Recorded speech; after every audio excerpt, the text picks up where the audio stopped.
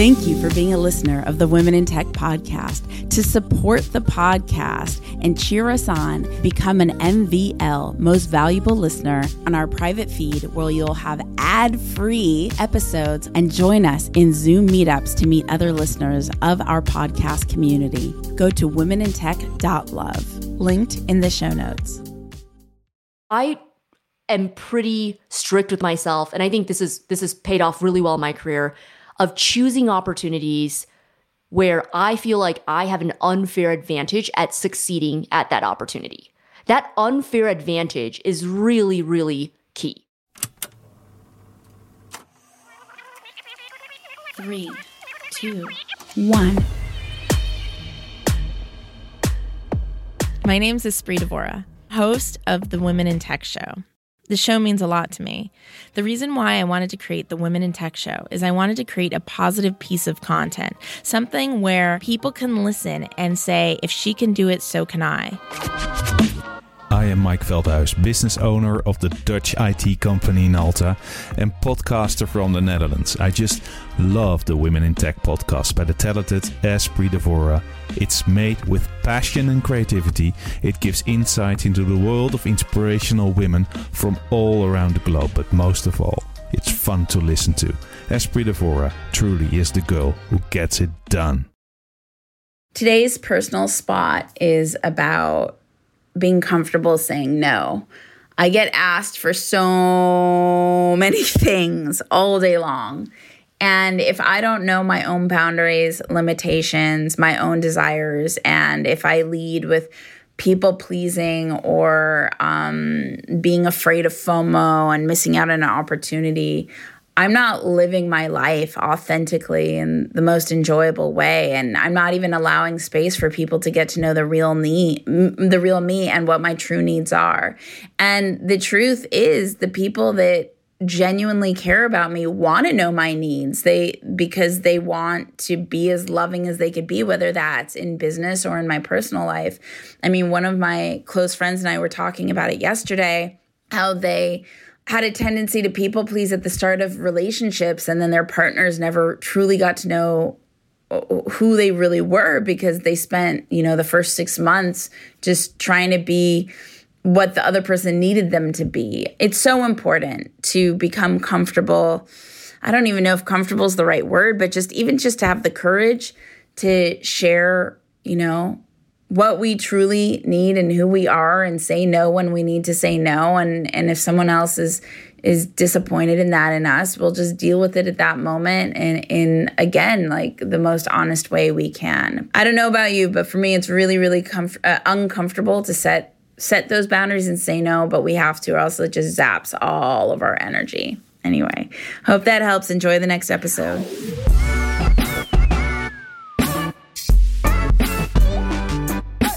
Welcome back to the Women in Tech podcast, celebrating women in tech around the world. So excited for our next guest. She is making noise on the internet. So excited for Wes from Toronto to be with us today. Hey, Wes. Hey, Espree, I love your intro. I told you I get a little bit loud. Wes, off the record, we were talking, and Maven, your company, is the talk of the town, the tech town right now. This is so exciting. Go ahead, tell us a little bit about who you are and what you do. I'm Wes Kao, and I'm co-founder of Maven. Maven is a new startup that makes it really easy for creators to build cohort-based courses.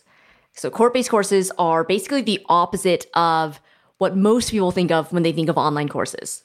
Usually you think of courses on Udemy, Teachable, LinkedIn Learning that are static. It's basically a series of pre-recorded videos, and there's no community, there's no interaction. You basically learn by yourself, and it's really hard to keep yourself accountable. I mean, I've signed up for hand lettering calligraphy course and a classical music appreciation course on, I think, Skillshare that I watched probably half a lecture of. And, for the past 7 years, it's been gathering digital dust. So basically, cohort-based courses are the opposite of this. Cohort-based courses are all about live learning together with a community of other like-minded professionals. So you could be taking a course on UX design or on crypto or leadership and management, and you're learning with fellow operators over a set period of time, whether that's 3 days, a week, 3 weeks, 6 weeks, and you're really learning together. So it's much more engaging. The completion rates are much higher. With pre-recorded courses, it's anywhere between 6 to 10% completion.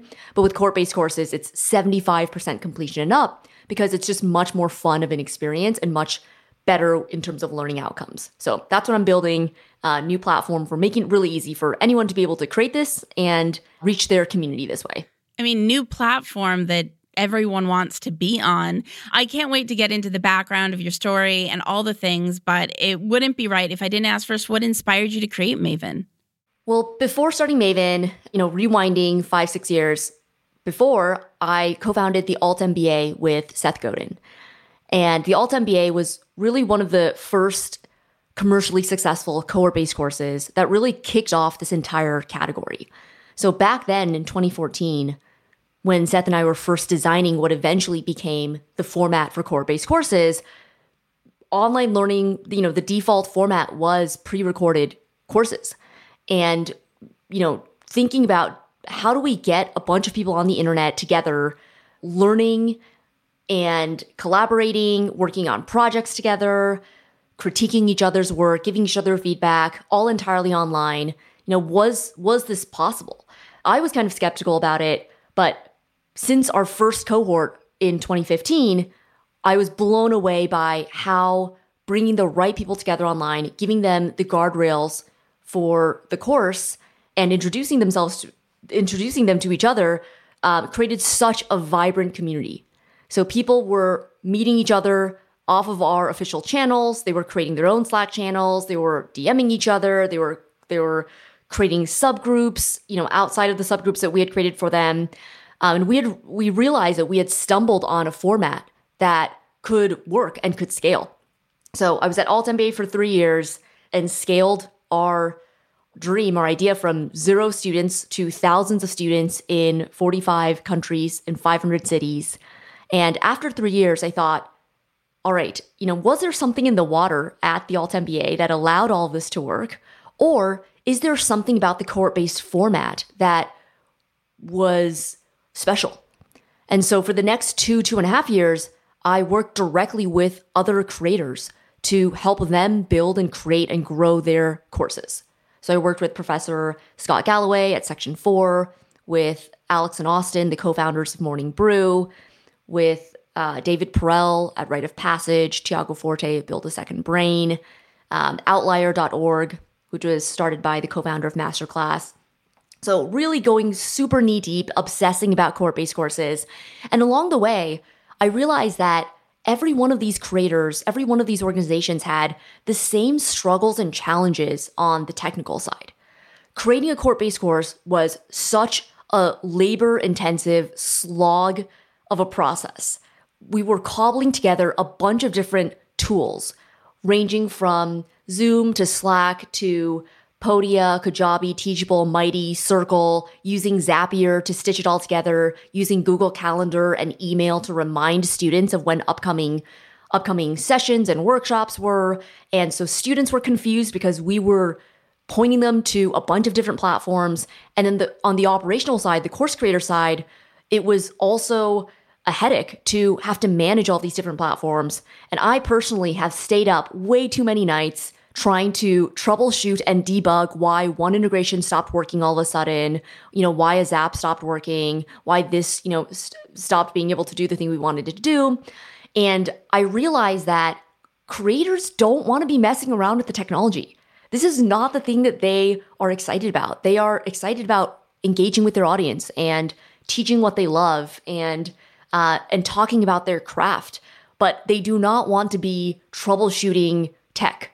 So that was really the inspiration for starting Maven, was just wondering, I can't believe no one else has built a platform yet that was catering to this swelling, this growing groundswell of cohort-based courses, this trend that I was seeing.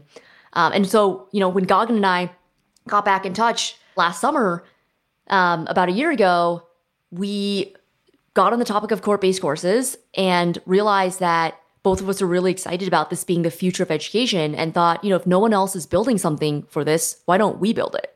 And not to make any assumptions, can you tell us a little bit about Seth Godin and who he is? Because I just don't want to assume all our listeners know. Yeah, for sure. Seth Godin is a marketing legend.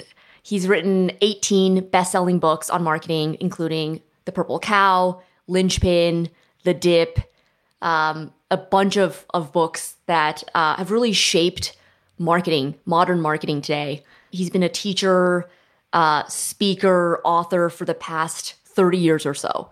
So when we started the Alt MBA, we were wanting to capture all of this amazing content and all these amazing frameworks that he had come up with that had really shaped innovation, creativity, marketing thinking for the past couple of decades, and turn it into an interactive format that was more community-driven and less static than, let's say, just books. And speaking of marketing, one thing about Alt MBA and now Maven is, these are sought after things. When Alt MBA first kicked off, everybody wanted to be in Alt MBA, and now it's the same thing with Maven. What is that one unique thing that you are doing to get everyone talking about you every time you're working on something? Yeah. I don't know if there's a formula to it, but one thing that I really think about is, how do we serve our customers and how do we get audiences excited? A lot of the times, if you're creating something, you can get really stuck in your own head and get super obsessed and excited about something, and you kind of forget to explain to other people why they would be excited. That's definitely happened to me before. And I learned over the years that I need to explain to other people why this is good for them, why this is exciting for them, why this helps make their life easier, or how this helps get them closer to their goals and makes them more of the person that they want to be. So really thinking about products or services or yourself in relation to your customer as someone who is serving your customer. They're the hero. You're your Yoda, helping them, supporting them, getting them to where they want to go. I feel like that audience first, community first, customer first ethos was so core to Alt MBA from the very beginning, and same with Maven. One of the concepts that I've been exploring this week, it's evident that you've already succeeded in understanding this, is outcome versus intent. Really great heart-driven founders sometimes have the intent to create something spectacular. Therefore, they believe that they have created something spectacular because their intent is so pure. However, the person who truly caters to the outcome and the lifestyle experience the customer is having with their product is the person who wins, not the person that just has the intent to create it. So if someone is utilizing an app, but the app doesn't play music at the same time that they're using it, and that's not how they want it to function, it doesn't matter how great your intent is, the app's not functioning in the way that that person doing exercise wants it to work, And so I think that you've just extraordinarily mastered really understanding the outcome and the lifestyle experience people want to have while using your product and your programs. Yeah, this is something that I remind myself of and my team of every week, that no one cares about Maven. No one cares about us. They only care about themselves and what we can do for them. So it really doesn't matter if we have good intent or if we have this amazing strategy, we have all this great thinking behind the scenes. If it doesn't translate to an easy to use, delightful experience, that's selfish on our part because we're taxing the customer. We're taxing instructors or creators or our audience. Yeah, any amount of cognitive load, I think is totally unacceptable, which I think is kind of extreme sounding, but I think all of us, when we're using apps or sites or products, when something doesn't work as expected, it's really frustrating, and I think, we're still early stage. We're still pre-product. We're only a year in. So Maven is going to have bugs. There's going to be things that are not as beautiful as it'll eventually be, but we are constantly thinking about how do we make life easier for our customer and try to take on as much of that responsibility on solving things that could add cognitive load so that we don't tax the customer. How did you get in touch and form a partnership with one of the most prolific authors in our day? Like, what was that story? It was actually very, very serendipitous and completely random. So at the time, I had just spent a bunch of years at a Sequoia-backed startup in San Francisco. And Sequoia is one of the largest venture capitalists in the world. Yes. Thank you for the context. I was wrapping up my time there and kind of thinking, what do I want to do next? I had also grown up in the San Francisco Bay Area my entire life, went to college there, worked there after college, and was excited about seeing something new. And like many people in SF, I thought New York sounds like a great place to go, great place to check out. So I started looking at some roles in New York kind of casually, and a friend of mine knew that I was thinking about New York and sent me a blog post that Seth Godin had written saying, hey, I'm looking for a special projects lead for 6 months to help me figure out what I should do next. He had just sold his previous company that he had worked on for almost a decade. So he was kind of at a crossroads thinking about what's that next big thing that I really want to invest in, and looking for a thought partner to bounce ideas, do some analysis, help him figure it out. And it sounded like the perfect role. And so I tossed my hat in the ring. I applied on a whim. And the application was, I think it was a Google form. And then you also had to make a video. You had to make a 2 or 3 minute video pitching yourself, explaining what you want to learn, what you want to build, what you want to contribute. And I did my video in one take. I kid you not. I did it in one take because I thought I wasn't going to get this anyway. And I'm definitely an overthinker. So I have spent way too much time thinking about every situation that could possibly happen, trying to plan for every situation. And I had been, I was working on that, and I was like, okay, the chance of me getting this is pretty slim. So I'm going to just do this in one take, submit it, and just kind of, move on, just ship it and get it out of the way. The next thing I know, a couple days later, I get an email from Seth Godin himself in my inbox. And he says, hey, Wes, I thought your video and your application were really strong. I'd love to hop on an interview. Let's schedule a time. And I was in my living room jumping up and down, like literally screaming up and down before, of course, writing a calm email, being like, yes, I would love to hop on an interview. We did a couple of rounds of interviews. I eventually moved to New York, packed my life into 6 suitcases, got an apartment sight unseen in this little town called Hastings-on-Hudson, which is just about 30 minutes outside of the city, which is where Seth's office is. And I originally thought it was going to be a 6-month project, and it ended up, at the end of those 6 months, we came up with the Alt-MBA.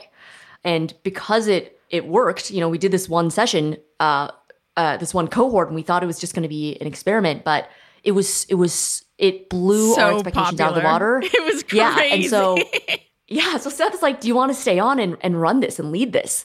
And so that, that ended up being a couple years that really changed the way that I thought my career was going to go. Who are your co-founders in Maven?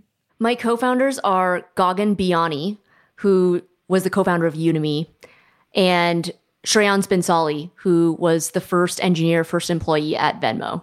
How did that come to be? Gagan and I actually went to high school together. So we grew up in the same hometown. We went to college together too at Berkeley. We kind of kept in touch roughly throughout the years, but he reached back out when we were thinking of starting Maven because he had just come back from 3 years of doing sabbatical, traveling the world, and was wanting to get back into education and start an edtech company. And he had heard about this thing called cohort-based courses. And he said that everyone who he had talked to about cohort-based courses mentioned me.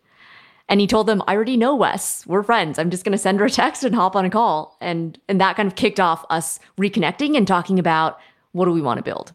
And your other co-founder, how did they get involved? We found Shreyan's through Twitter. I think Shreyan Twitter. saw It's like a tweet. It's like the hack of life.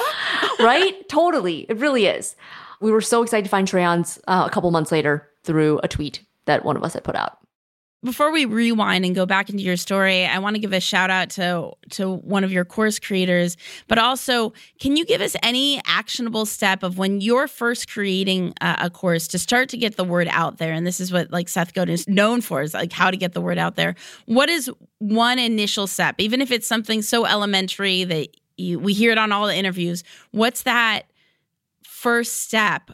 Okay, I want to get my thing out there. What do you do? The first thing that I recommend all first-time course creators do is think about course market fit.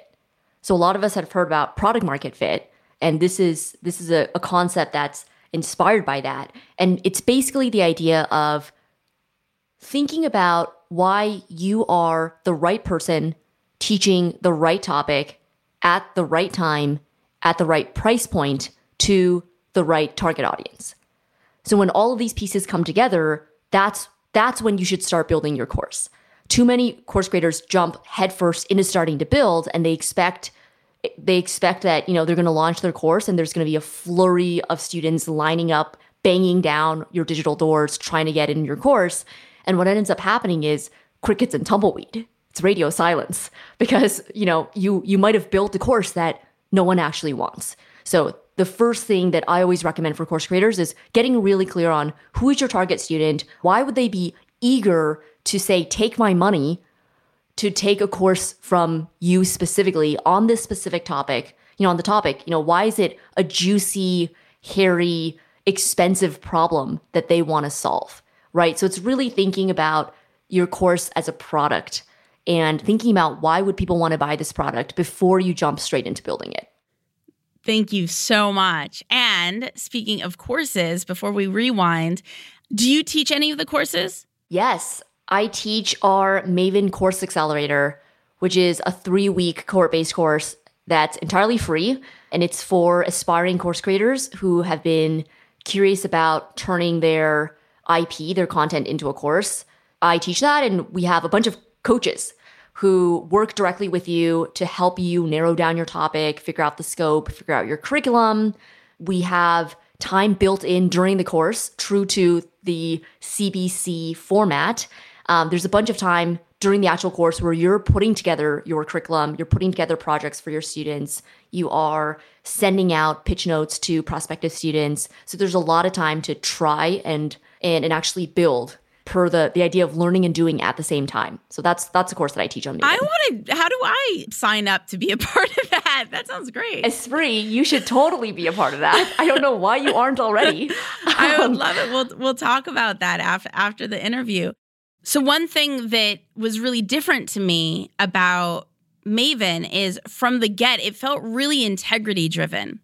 Why do I, as a viewer of the internet, pick up on the energy of integrity driven? What are you doing differently than these $1,997.97 things that are out there? Yeah, that's a great question. I think, one thing that's very deep in our core and our ethos at Maven is not being spammy internet marketers. I think there's so much of that online, and it's kind of given online courses a bad rap. And so we're trying to change that. One way that we're doing that is partnering with instructors who have deep credibility in their subject matter, who are credible experts and operators, who aren't fluff and bells and whistles and trying to trick audiences into upsells and cross sells, et cetera, et cetera. So we're still pre-product launch. So the way that we're bringing instructors on is through the Maven Course Accelerator, and we're handpicking every single instructor who's coming on right now. Eventually, we will be open, so anyone can go onto maven.com, click a few buttons, and start building their course. But for now, because we are still wanting to make sure our product is tight and great before launching it to the general public, we're bringing on creators who are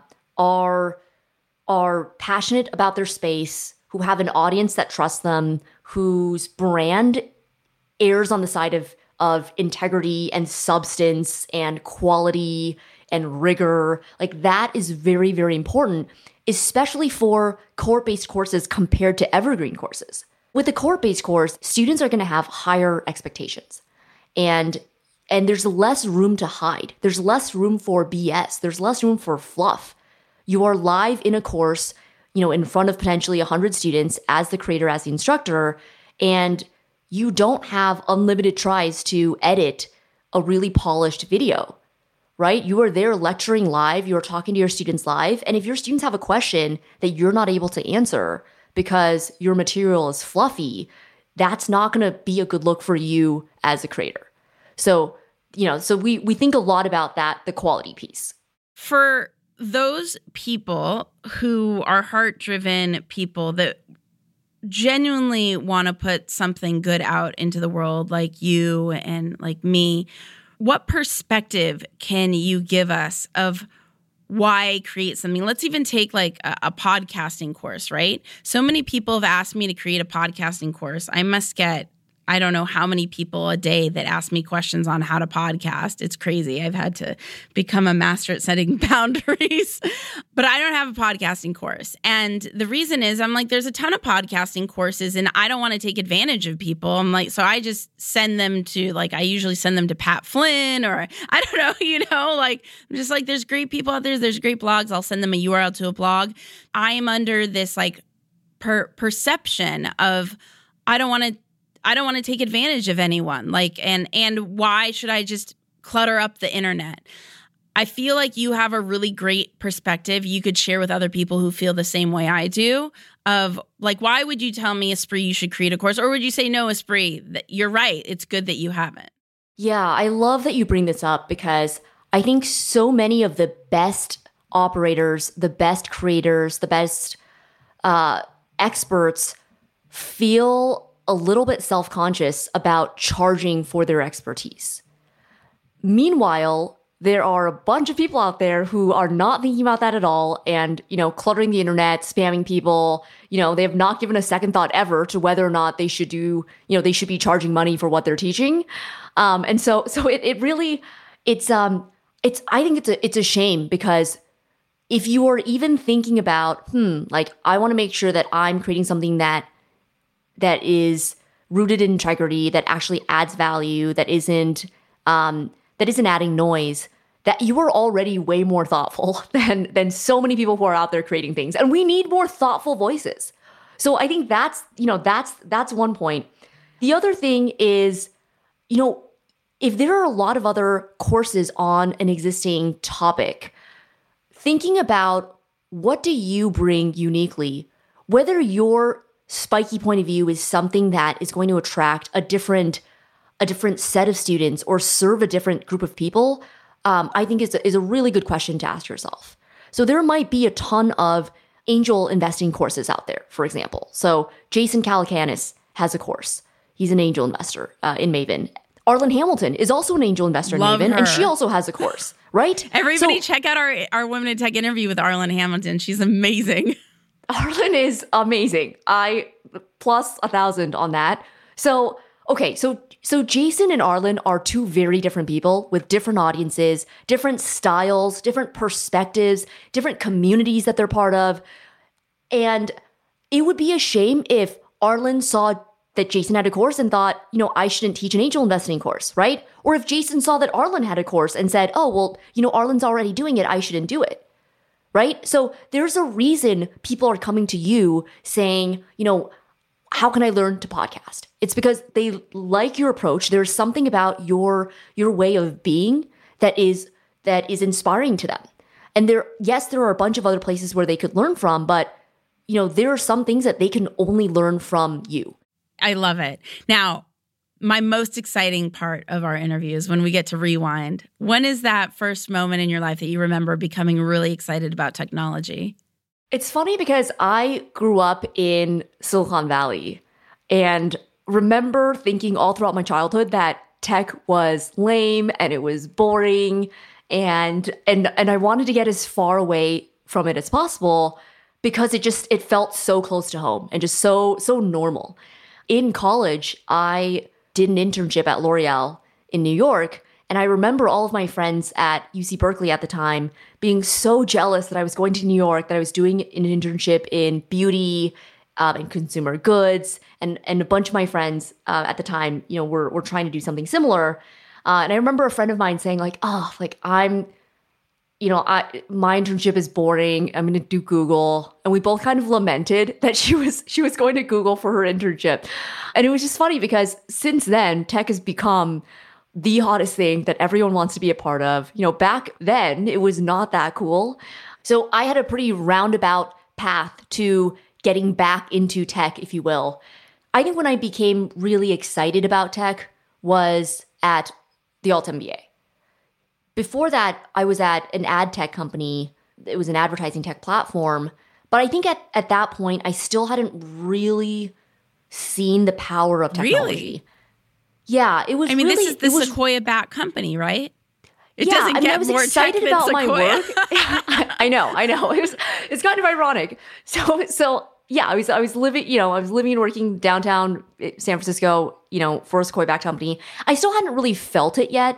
I think when it really became something that I internalized and viscerally felt the power of was at the Alt MBA, when I realized that the scale of what tech could bring in terms of community and in terms of fostering connection was completely next level, because we had people from over a dozen different countries and, dozens and dozens of cities participating in the first cohort of Alt MBA.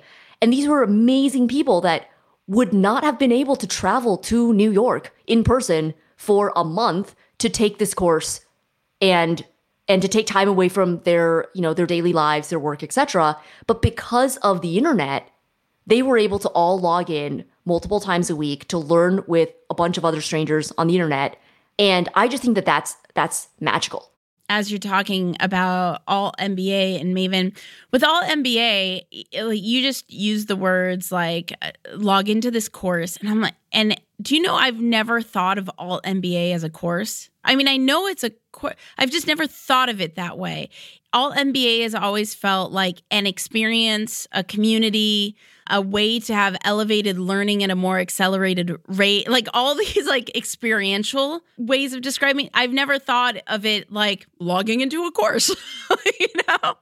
I think that must be your magic, is that you don't create a course, you create an experience. Absolutely. I say logging into a course to, kind of flippantly to show, kind of clicking and kind of joining Zoom and Slack, but yes, like the experiential aspect is the biggest thing in cohort-based courses. If you just wanted to learn to do something, you could probably watch a bunch of YouTube videos and read a bunch of blog articles and kind of piece together that learning yourself. But recreating the experience of meeting a bunch of other professionals, a bunch of other designers or podcasters or Substack writers or crypto enthusiasts or women in product, being able to meet a bunch of people who are on a similar path, on a similar journey, and having that defined sandbox to learn together is something that's really, really special. I think if we're lucky, we have a work environment where we can collaborate with people, we can brainstorm, they challenge our ideas, we challenge theirs. But, a lot of people aren't as lucky to have that. And so having a course, whether it's a couple days, a week, a couple weeks, a couple months, where you are working with the same group of people, working on a project or multiple projects, syncing in discussion groups, in breakouts, being able to challenge each other over the duration of the course, becoming more vulnerable during the course, right? Like these are all things that are hard to recreate on your own. So that experiential aspect is 1,000%. You're completely spot on that is the rare and scarce part of learning nowadays. I got really excited about the world of tech when I realized the power of the internet in connecting learners from around the world who otherwise would not have a chance to meet. And, now Maven is a completely remote company. So, now Gagan is in the Bay Area. I'm in Toronto. Our technical co-founder, Shreyans, is in New York. All our team members are everywhere. Our instructors and creators, over 100, are all around the world. Students definitely from all over. And so the idea that we can create a platform and a space using technology that brings learners and creators, instructors, experts together, and then makes it really easy to learn together, I think is really, really special. And it's almost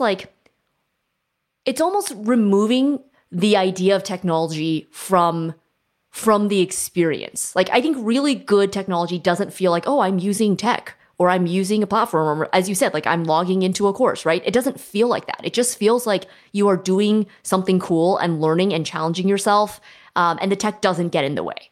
So I think that's one of the most exciting things most exciting parts about Maven for me, especially as someone who I don't consider myself naturally that tech savvy. But I think that's actually a strength in building a tech company, because I point out all the time, this is confusing, or this flow like needs to be more intuitive, or like, I don't know what to click here. We need to make it easier so that anyone who comes on this page to craft their landing page or put together their emails for their course or log in to look at their course analytics, that they immediately know what to click. It's one of the most valuable things you could do is truly be the customer, be the student, be the member. Like, what is their experience? As you've been going throughout your career, what is a huge obstacle that you've successfully overcome, and how did you overcome it?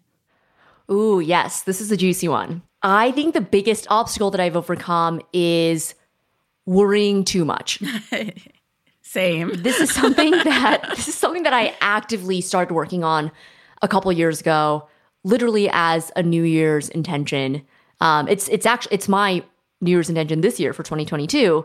And the reason that I say that this was the biggest obstacle is because, I had mentioned overthinking earlier. I think many times our biggest strengths are also our biggest weaknesses. Strengths and weaknesses I see as two sides of the same coin. It's basically a personality trait or an instinct, an inclination, an orientation that you have.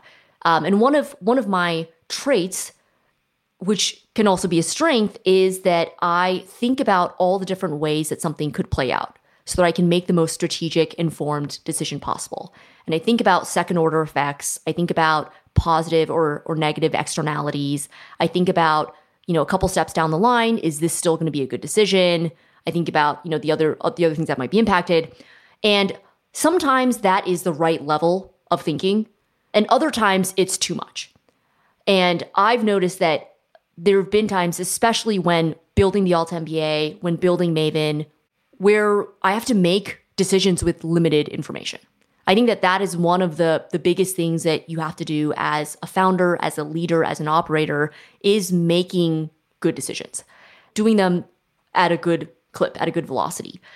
So for me, worrying, before I made a decision and then after, created a lot of unnecessary cycles of emotional labor and strain that took up a lot of energy. So working on that as a more macro obstacle has made all the other daily, weekly, more tactical obstacles a lot easier to overcome. What would you suggest somebody listening right now? They're like, oh, I really, really want to do my own thing. What's the best piece of advice that you've gotten that has helped you propel forward that might be great advice for them as well? If I had to give a piece of advice for someone who's thinking about doing their own thing, I would say to be really practical and strategic about it. I think there's a lot of advice out there about chasing your dreams, just going out there and doing it, just giving it a try.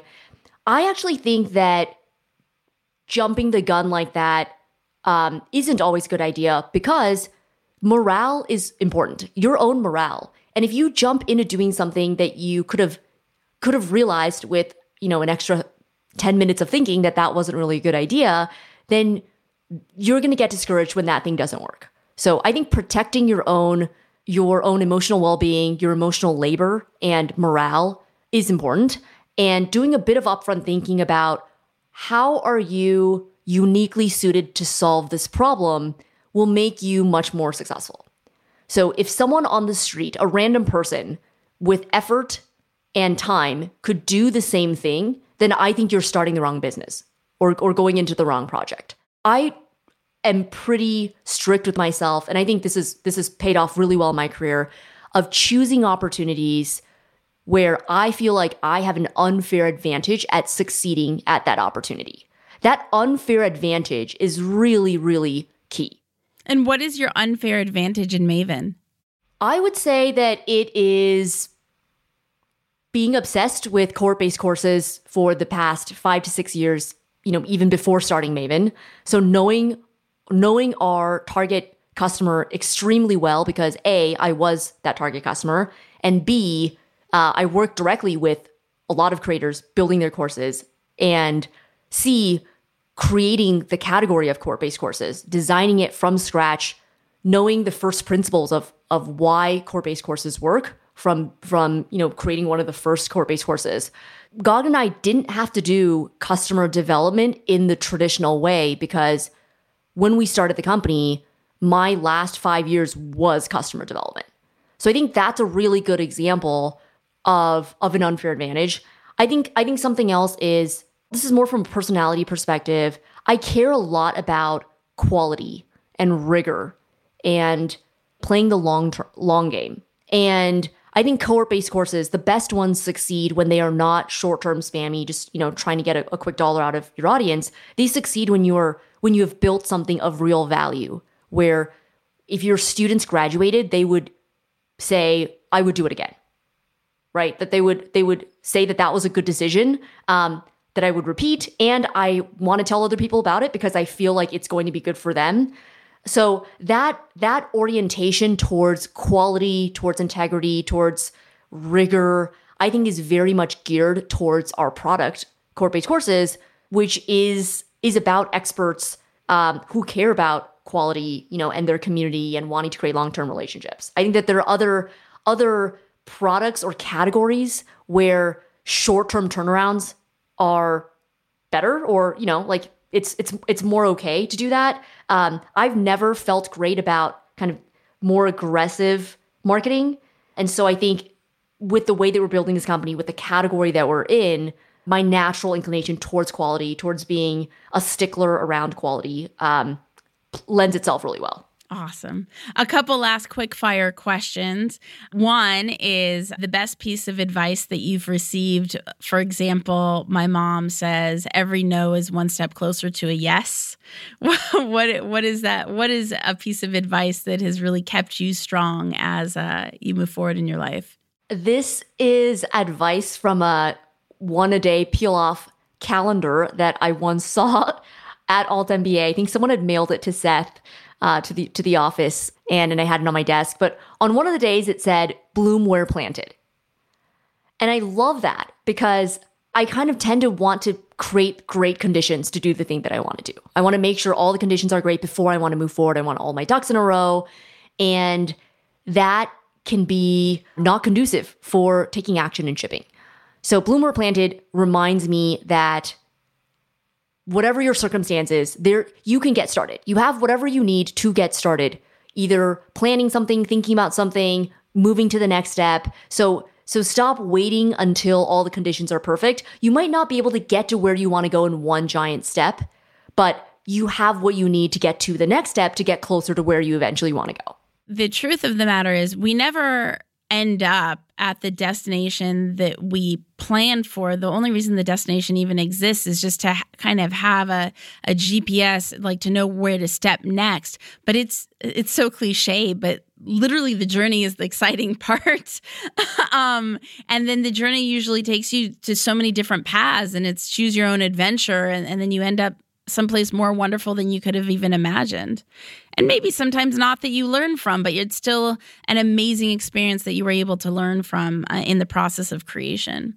And I'm saying that from personal experience, not to just say something sugarcoaty. I've experienced all the failures and I've experienced accolades, and there's something special to all of them.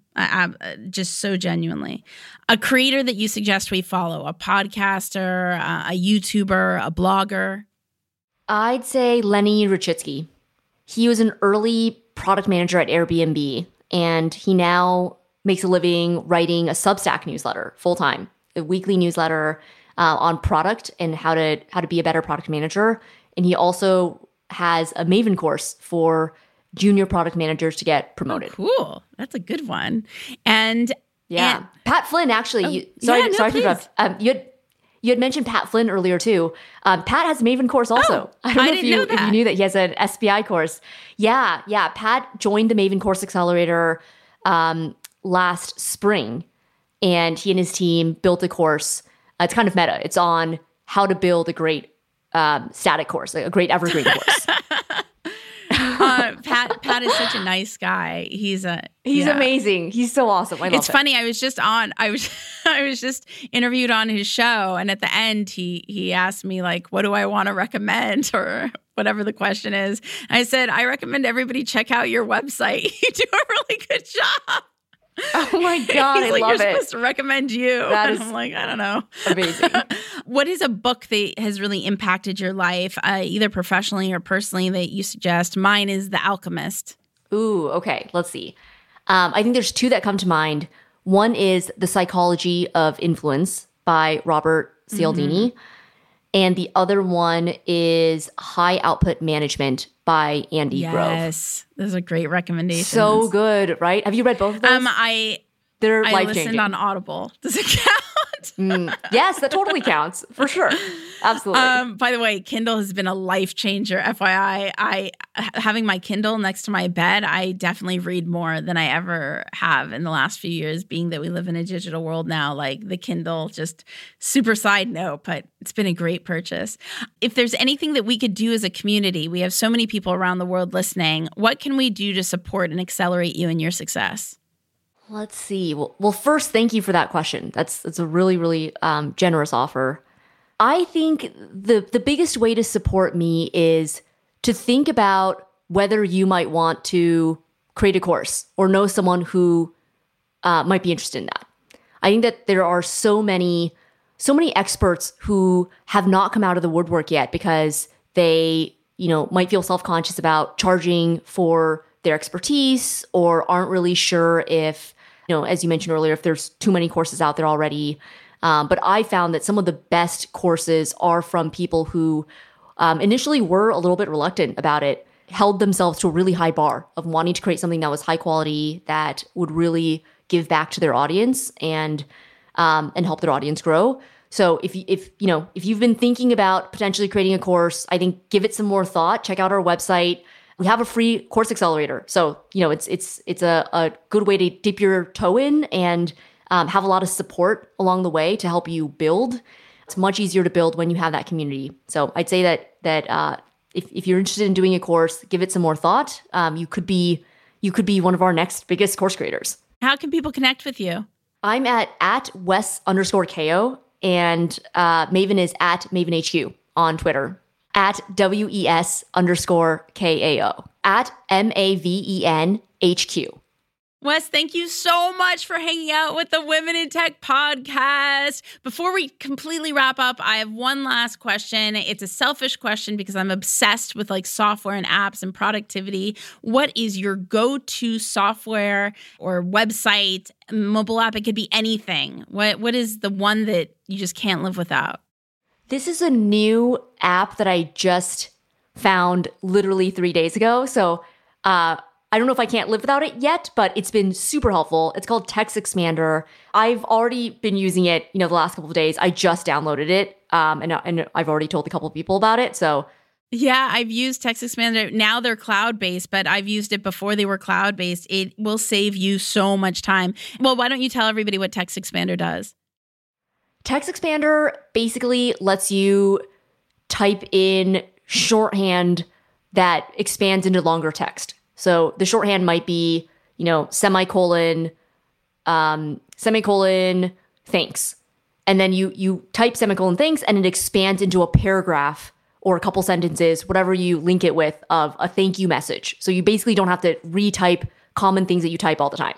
Totally. So for example, when you have to fill out the forms and you have to insert your bio and then your LinkedIn URL and your Twitter URL and your Instagram URL and all these things, and you have to do them over and over and over again. And so you probably have to go to your notepad and then copy it from somewhere or go to the website and copy the URL. With TextExpander, I just have /TW, /LI, /IN, and then it just pastes that. And even for my bio, /bio. And it just saves you so much time.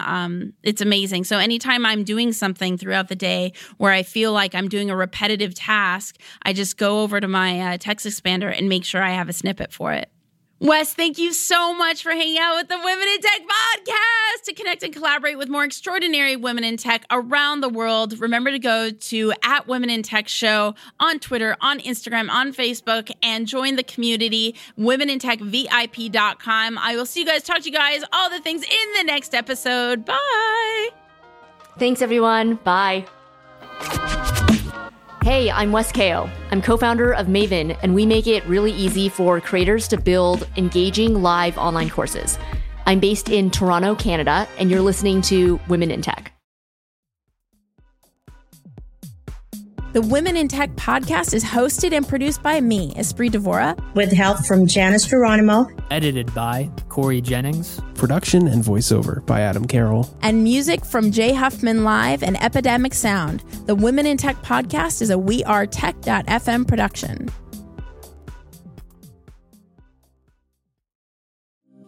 Thank you for being a listener of the Women in Tech podcast. To support the podcast and cheer us on, become an MVL, Most Valuable Listener, go to womenintech.love, linked in the show notes.